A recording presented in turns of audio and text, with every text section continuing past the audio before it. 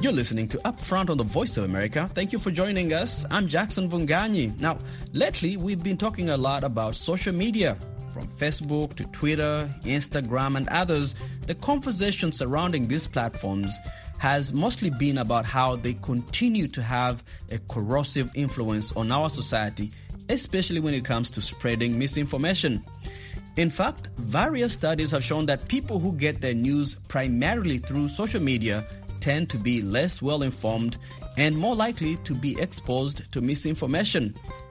But there is undoubtedly another side to social media, a side that we have covered on this show for many years when platforms like Twitter were in their nascent stages.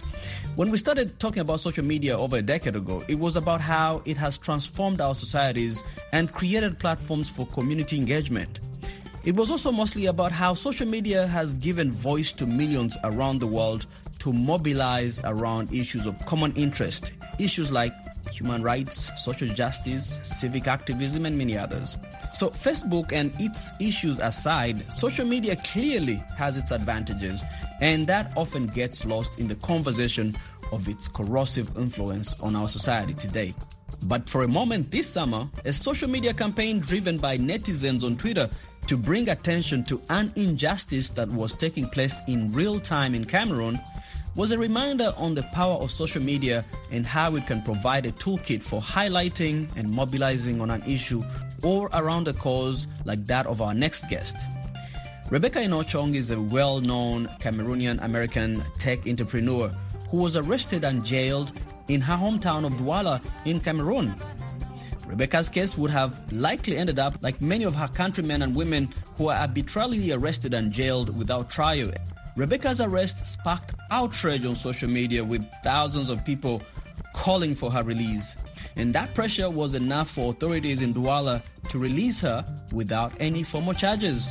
And Rebecca joins me on the show today to tell us her side of the story. All right, so Rebecca, for those who are not familiar with your story, talk to us about what happened. Why did you get arrested? So, as I said, as you rightly said, I was in Cameroon, and I had been following up on some letters that I had left to the Attorney General, and apparently he was not happy with the fact that I was following up on these letters. I suppose because I was arrested without a complaint. I never saw any complaint. I was called to the gendarmerie, on a false motive. I was told that the first time it was to meet. It was a courtesy visit, and the second time they said it was to sign a document. And so, I was then held for 3 nights and 4 full days. So you went in the second time. The first time they let you go, but the second time when you were supposed to go sign paperwork, did they tell you were under arrest? At first they did not tell me. I asked them several times, am I under arrest? And they said they didn't say that I wasn't, but they didn't say. They said we did not say that. But at 8:30 p.m., this was Tuesday, 8:30 p.m., they notified me officially and gave me the document saying that I was officially in detention, detained. Okay. All right. So earlier they said you're not under arrest, but you're not free to go. Exactly. How often does this kind of thing happen to a regular person in Cameroon? It happens all too often. There was the trial of 5 young men that were leaving a meeting, and they were leaving an office. It was a Friday, and they were picked up by the gendarmerie, and charged with inciting unrest. They were just leaving a meeting. They were walking in the street. Their trial has been, they were arrested. It's been over a year now. If you were not the high-profile detainee that you were, is it possible that you would still be in jail right now? And if there hadn't been so much noise? Yeah, I think it's very likely that I would be. So let's go back to the original reason why they say, quote unquote, you were arrested. Oh, you were actually, arrested. Yes. The Attorney General was the plaintiff in this case, I guess? Yes, but he filed a verbal complaint, apparently. Okay. Because there was never any written documents that showed what he was not happy with. So up to now, do you know why he arrested you? They have never released any documents. And the only statement that was in the file at the time of my arrest was mine. So there was no other paper, there was no other document except for the statement that I'd made on that Monday. And then the following statement that I made on that Tuesday. A witness came on that Friday, but apparently didn't say anything really. It was a secretary. And so till this day, I don't have a real reason. And they dropped all the charges. And so there won't be any court case. And because we won't be going to court, you know, we don't know. We don't know officially what the reason for the arrest. All we know is on my statement, when it got typed up, at the top they have to put the charges, and up there they put Article 154, and it said outrage à une autorité. So it's like contempt of a public official in the name of the Attorney General, in the person of the Attorney General, is what it said. Have you met the Attorney General? What kind of dealings did you have with him or his office? I've met him a couple of times. Pretty tense, I would say. He wasn't the most warm person. I met him, you know, very professionally for less than 5 minutes each time. The first time I believe I met him was in January of this year. I'd been assaulted, and the decision on the person that had been arrested in my assault was in his hands, in the hands of the Attorney General. And so I went to explain to him what had happened. I also left a letter with some documents, including medical records showing the gravity of the arrest. He decided after that to immediately release the person. I mean, the Attorney General seems to me like a person who is way up there in the judicial system. That is correct. So he's in charge of what they call police judiciaire, which means that any investigation that the police does, or the gendarmerie, which is a type of police, any of those that he is ultimately the responsible party. He's the person who signs off on whatever charges in this case. Yes. So what happens is that we have some state councils, what they call state councils, for each that are with each court. And each of those state councils, for instance, when they've arrested somebody, they will draft a recommendation for each of the people arrested, but then they take it to the Attorney General, and the Attorney General decides what the fate of that person is. And it goes much more than that. For instance, in even civil cases, when the opinion of the what they call ministère public, or the government, is required or requested, it's again the state council that would do that, and many times the state council has to refer back to the Attorney General. So really, it would be like a minister of justice plus the head of police, plus in a different country. You know, things are very centralized here. I mean, in Cameroon, as you know, and so he wields an awful lot of power, for sure. In case you're just joining us, this is Upfront of the Voice of America. I'm Jackson Vunganyi. I'm chatting with Rebecca Enonchong, tech entrepreneur who was arrested and jailed in Cameroon for a number of days, only to be released after her arrest sparked outrage on social media and the subsequent campaign for her release.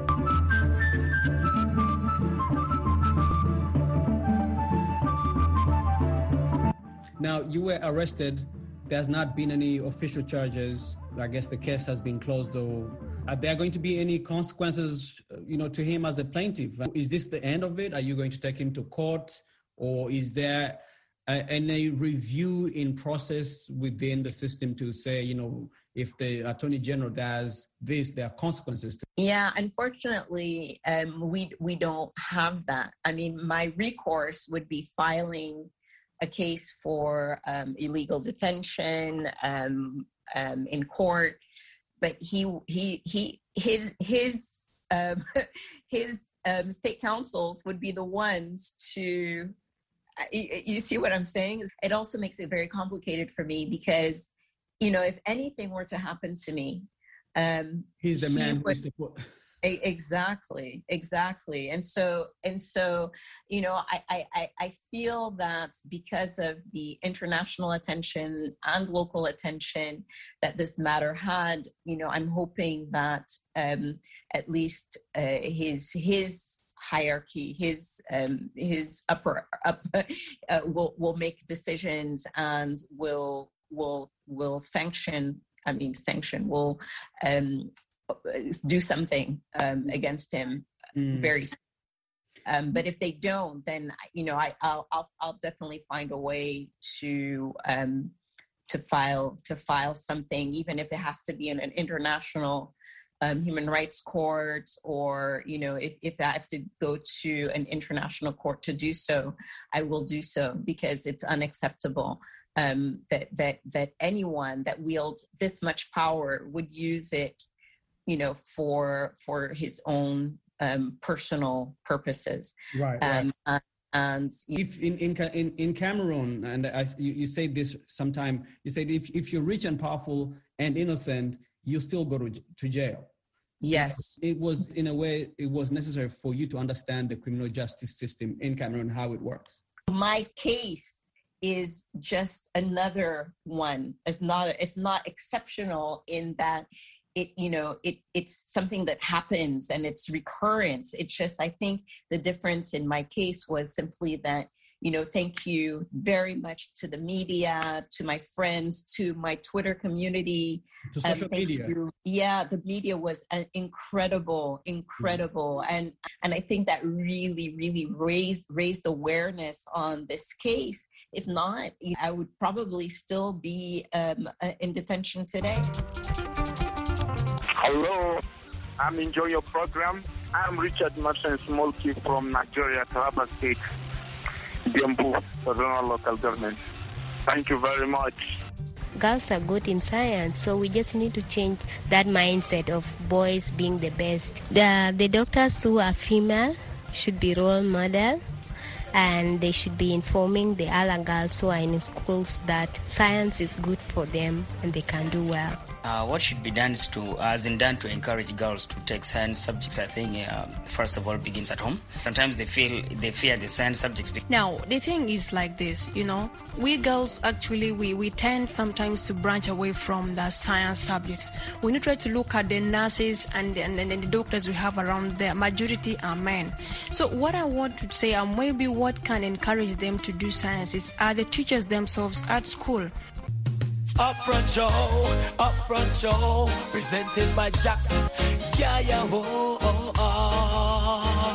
Well, it's Blessed Barack tuning into the Upfront show. Well informative for the youths, Rastafari. Welcome back. We are chatting with tech entrepreneur Rebecca Enochong. Let's go back to that day, the day when they called you, they summoned you to the police, I guess the second time to sign this document. Were you prepared for detention? And when did you realize that you might be staying overnight? No, I was not prepared for detention. It was funny because that Monday I had been prepared for detention. So that Monday I had gone in. The first time you went in, you had prepared. I was wearing a pantsuit. I was, so I was like, I was comfortable. I was like, if I have to spend my night, and I never imagined that it would be more than one night, at least, I wore comfortable, what I call comfortable shoes. And, so I was dressed professionally, but very comfortably. The second day I was in a dress, I was in heels. I was, I really was not at all prepared physically or mentally on that Tuesday. That's for sure. And I think that, in my mind, because they served me so late with the official notification of my detention, that's at 8:30 at night, it was very difficult for me to reach out to get support from anyone. And at that point, they took my phones. And so I really was relying on my lawyers and, those people that were still present with me to communicate. And at that point, I didn't want it to go public because I really thought that I was like, okay, guys, this is going to last a few hours, probably around midnight. I realized that this was not going to happen. Like I was not going to get released, that I was probably going to spend the night. But I didn't think that it would go beyond one day. And what was the first night like for you? It was, I didn't sleep at all. Did they give you a bed? No bed. I mean, I wasn't in a cell, but in the cell, they have no beds either. But I wasn't in the cell because the cell was all male. Right. This is like the hardcore criminals that they have. It's a section called Bureau de Grande Lutte. It's for the big criminals, violent criminals. And so they don't have a facility in there for women. And so they put me in the office that's right next to the cell. But I don't know if you've seen the state of those offices in Cameroon, but it was, so I had a plastic chair, those plastic chairs that they have at events. And I sat in that all night. All night. Yes, all night. There were no toilet facilities. There was a captain that was in the office next door, but that office wasn't available overnight. So I had to wait for him to come and use his toilet the following morning. Wow. But after the first night, did they transfer you anywhere else to the better facilities?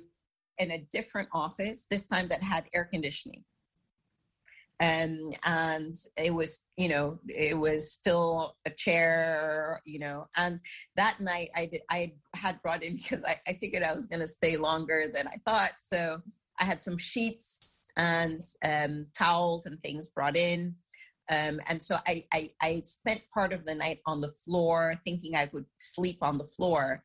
But then I was face to face with some other detainees, I would say, that were mice and other unwelcome. So I was like, maybe I'm not gonna do this. So I got back on the chair. It was a much more comfortable chair. It was like a cushioned chair. I got back on the chair. So I probably got a couple hours of sleep. That's night number 2? That's night number 2, yeah. And night number 3 was in the same location. And I did not get on the floor. I mean, I skipped the floor. And as I think I mentioned this last time, was, I needed to use the toilet, but there was no toilet. And so I had to use a bottle of, an empty bottle of water, and yeah. What was going through your mind at this? I mean, this seems to be. I mean, what was going through your mind at this time? I was worried that you might stay there longer. I think what I missed the most was freedom. Right? It wasn't so much the condition, because as difficult as the conditions were, they were much better than most detainees, right? Most detainees are in a cell with, lots of other people, some of whom have killed. And so, I was in a much safer place than I would have been if I was in a general cell. But I was also very concerned for my safety and security, because anything could happen. I mean, anything could happen. The guards were, there were 2 guards, but they were sleeping, and they were sleeping on mattresses, by the way. They were sleeping on mattresses very comfortably. Anybody could have, I think that they could have very well broken in and harmed me. And I think that my lawyers and people around me were actually very afraid of, some incident happening at the gendarmerie. And I think that even the gendarmerie was afraid of something happening there, because they really wanted to be gone. You're listening to Upfront on the Voice of America. Let's take a quick break. We'll be right back. Yes, women of today are struggling, but I think you wouldn't compare their struggles to to those of the past. I would say technology has exposed the world to so many things. Let's just look at education. For a woman to make it even in university, she needs a lot of effort. For the women of the past, education was not a priority. Marriage was a priority at that time. Meanwhile, the world has changed. Everything has changed. We are in a modern world. In the past, we didn't have an internet. In the past, people did not observe some human rights. And in the past, because women were not empowered, men were abusing them in so many ways. Were not considered as important as men. But now, many girls are educated. Most of the women in Malawi, they are still not employed because we still have this gender gap in our country whereby some women are not considered as material for professional jobs.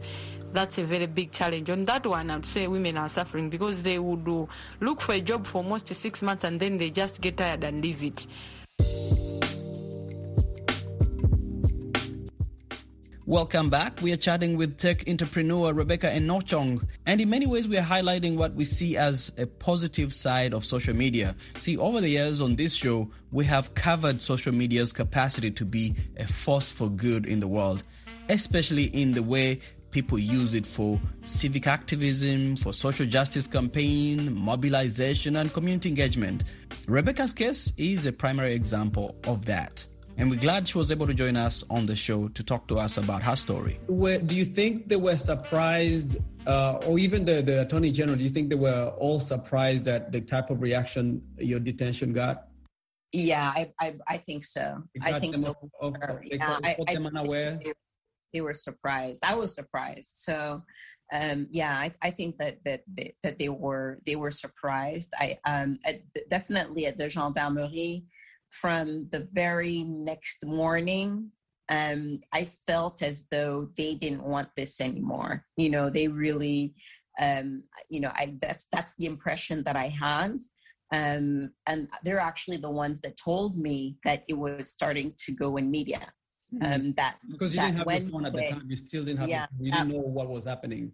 Exactly. So I was getting it secondhand from the gendarmes or from the lawyers, or, I was receiving some visits and people were telling me a little bit about what was happening. But do you think the police were annoyed at the Attorney General at the type of attention that he might have brought to them? I wouldn't assume that they were very happy about it. And as I said, they really kept wanting to get rid of me. Like, they kept dropping me off at the state counsel's office and then please. And they would drop me and the Thursday, they actually dropped me and left. And then they got called to pick me up again. And they were like, oh no, please, no. But yeah. They were put in a very awkward position. Yeah, but I think they partially put themselves in that position because, I think they partially put themselves in that position because they were following orders from the higher ups, and I imagine they have very little power. Came from the Attorney General, and certainly he has the right to order somebody's arrest. But when he's the plaintiff, at least get it in writing so that you have something that you can then use to defend your actions. But all of this apparently was done over the phone during the time that they were taking my statement on Monday. The colonel was reading the questions from his phone. It's almost like they sent him the questions by WhatsApp or something like that. Because there was nothing, there was not a single document. And I think that, in cases such as these, the least you should do, when you're police or, law enforcement is to ensure that you have all your ducks in order. Does it appear that the Attorney General does this quite frequently to kind of show his power, flaunt his power and intimidate or extort or manipulate?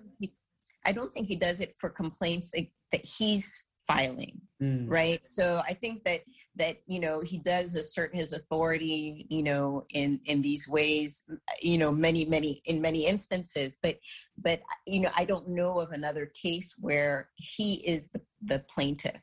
In the case of the person who assaulted you, was that never came to the courts? Are you following up? No, it was, the person was on trial, but it was on trial, 3 on trial. And, it's another case where again, when the case went for deliberation and we're expecting a decision in June of this year, the other judicial authorities, not because the guy that assaulted me is like a common criminal. He's been arrested like 7 times, but because I was the victim, and it's a way to shut me up. There are a whole bunch of people intervening on his behalf, or against me, I should say, is the better way of saying it. And so therefore the case was reopened. So instead of, going for deliberation, the case was reopened they wanted a medical reexamination, which I was prepared to comply with, until the guy that assaulted me actually recused the judge and appealed the decision to have the medical reexamination. And since he's doing this free, we're just going to lose, years, maybe months. Months, maybe years, as a result of that. We're already in September. The appeal hasn't even been set for trial at the Court of Appeal.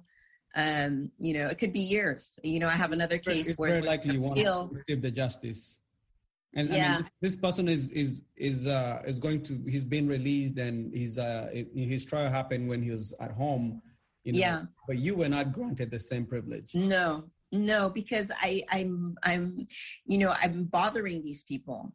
I exist, and the fact that I exist bothers them. How often do you go to Cameroon? And are you worried now about your travel and the frequency of your travel to Cameroon? I'm actually more in Cameroon than I am in the U.S. I travel a lot internationally. It's just COVID that I got caught up in Cameroon for a long period because of travel restrictions, and then have been traveling less, but I spend more time in general in Cameroon than I do in the U.S. But yeah, that's something that I got out of Cameroon as quickly as I could after I was released. And, I have some ongoing matters there and I need to attend to them. But but I do have concerns for my safety. Yes, absolutely. And finally, Rebecca, first of all, thank you for, sharing your story with us. As we come to the end of our conversation today, I want to ask you how this moment or this episode or this incident in your life is shaping your professional and personal life. I think it's to be seen. I'm not sure yet. I think I'm still trying to recover, psychologically and professionally. I obviously, a lot of work was not done. And, even after I was released, it's taken me a little bit of time to get caught up. So I'm not quite sure I can answer that question right now. Are you going to be more outspoken on social justice issues? Yeah, but as I said, they've done me a service in that they've given me legitimacy in discussing issues of social justice. Now you have street cred. Yeah, I guess I have street cred. Yes, I can even be a rapper now, right? Rebecca, thank you so much for talking to us. No, thank you, Jackson, and thank you very much for the support from the media. And with that, we come to the end of our show. Many thanks to our guest, Rebecca Enochong. You can follow her on Twitter @AfricaTechie. And thanks to all of you, whether you're listening in live, on FM or shortwave or online. You can find the podcast for this episode and others on our website at voanews.com. And remember to connect with us on social media. We are at VOA Upfront on Twitter, on Facebook, and on Instagram. I am at Upfront Africa. Let's meet again here next week. I'm Jackson Vunganyi, sending you my best wishes. Goodbye, everyone.